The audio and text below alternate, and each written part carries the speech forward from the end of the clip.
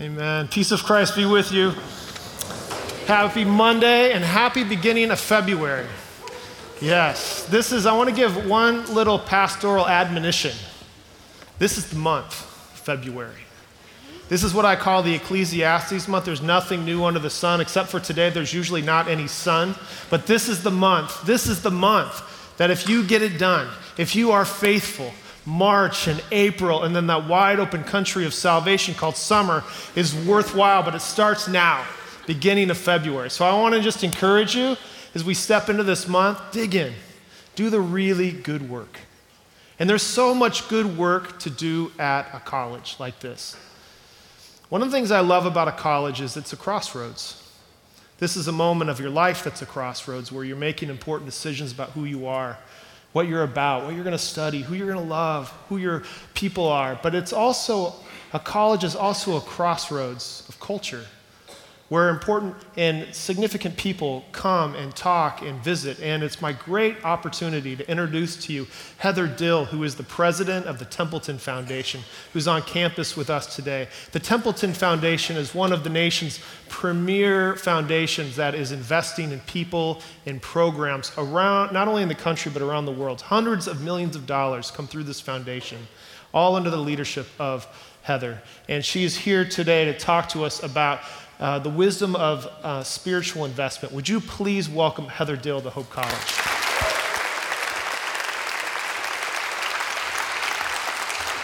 Well, good morning. I am delighted to be here at Hope College. I want to thank the worship team. That was beautiful and God-honoring, very meaningful to me this morning.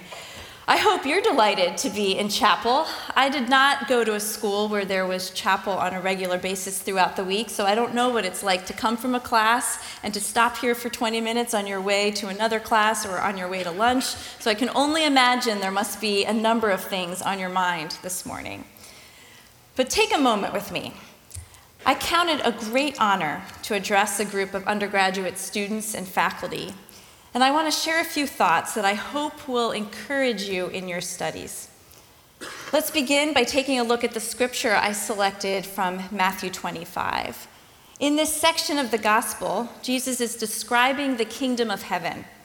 However, I want to extrapolate a bit from that, just a bit, and apply it to you as students here at Hope College. So starting in verse 14. For it will be like a man going on a journey who called his servants and entrusted to them his property. To one he gave 5 talents, to another 2, to another 1, to each according to his ability. Then he went away. He who had received the 5 talents went at once and traded with them, and he made 5 talents more. He who had received the 2 talents made 2 talents more. But he who had received the 1 talent went and dug in the ground and hid his master's money. After a long time, the master of those servants came and settled accounts with them. And he who had received the 5 talents came forward, bringing 5 talents more, saying, Master, you delivered to me 5 talents. Here I have made 5 talents more. And he also, who had the 2 talents, came forward, saying, Master, you delivered to me 2 talents. Here I have made 2 talents more.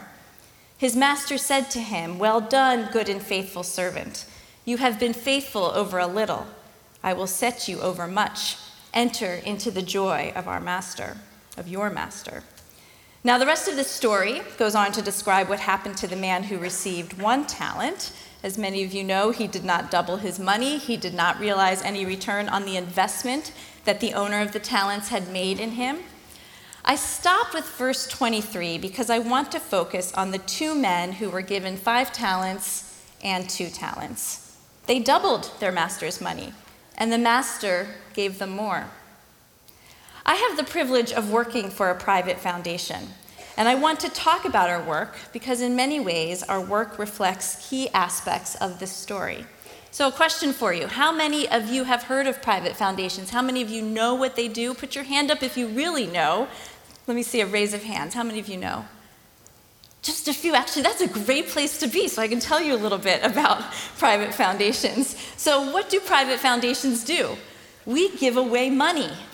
And we can give away money because generally there is a person or sometimes a couple who decide to dedicate their wealth to charitable causes. A private foundation is kind of like one of these servants from the story. We receive some talents. If we use the talents wisely, we make the world a better place. We double our talents through the grants that we give. The John Templeton Foundation is one of these private foundations. My grandfather, John Templeton, established the John Templeton Foundation in 1987. He was an investor who started a mutual fund company. He sold his business in 1992, and he spent the rest of his life working to give his money away. When you create a private foundation, the money that you put into that private foundation becomes fully charitable. You can't get the money back to spend on your next vacation. You can't pass the money down to the next generation for their own private use. The goal is to take the talents, help the money grow by making sound financial investments, and increase the world's wealth by spending money on charitable causes. And of course, private foundations support many noteworthy causes. Let me just mention two. Bill and Melinda Gates, hopefully you know Bill Gates, founder of Microsoft. They together created the Bill and Melinda Gates Foundation, which became known for seeking to completely eradicate malaria, among a number of other great causes. Henry Ford is another one who created the Ford Foundation many, many years ago. And today the Ford Foundation is focused primarily on ridding the world of inequality. Other private foundations focus on improving education. Private foundations were instrumental in creating the library system, the public library system we know today, and implementing systems like the 911 emergency call system. But at the John Templeton Foundation, we think about increasing talents in a different way. My grandfather spent his career helping increase the material wealth of individuals. And in fact, he took this task quite seriously. As a mutual fund manager, you also are kind of like the servants in the story. People entrust you with their talents, with their money, so that it will grow and multiply in order to provide for their child's education or for their retirement. Once my grandfather sold his business, however, he turned his attention to increasing the world's spiritual wealth. And he created not one, but 3 different philanthropies to make grants and to help us multiply our spiritual talents. So what do we mean by increasing the world's spiritual wealth? We do not fund direct poverty relief. We do not respond to natural disasters. We are not trying to eradicate disease or advance technologies that make human life better. We seek to improve the human condition by increasing our capacity to live meaningful, purposeful, and virtuous lives. Think about it this way. One of your talents is your mind. You can think, reason, write, and communicate. And you can use all of these capacities to expand your knowledge and to develop skills that will bless others through the vocations that you pursue. Our philanthropic work focuses on key questions that help you expand your mind and your understanding of the world. Let's reflect on a few of these questions. Why does group identity seem to define how we think about ourselves? Research that we have funded shows the importance of social bonds.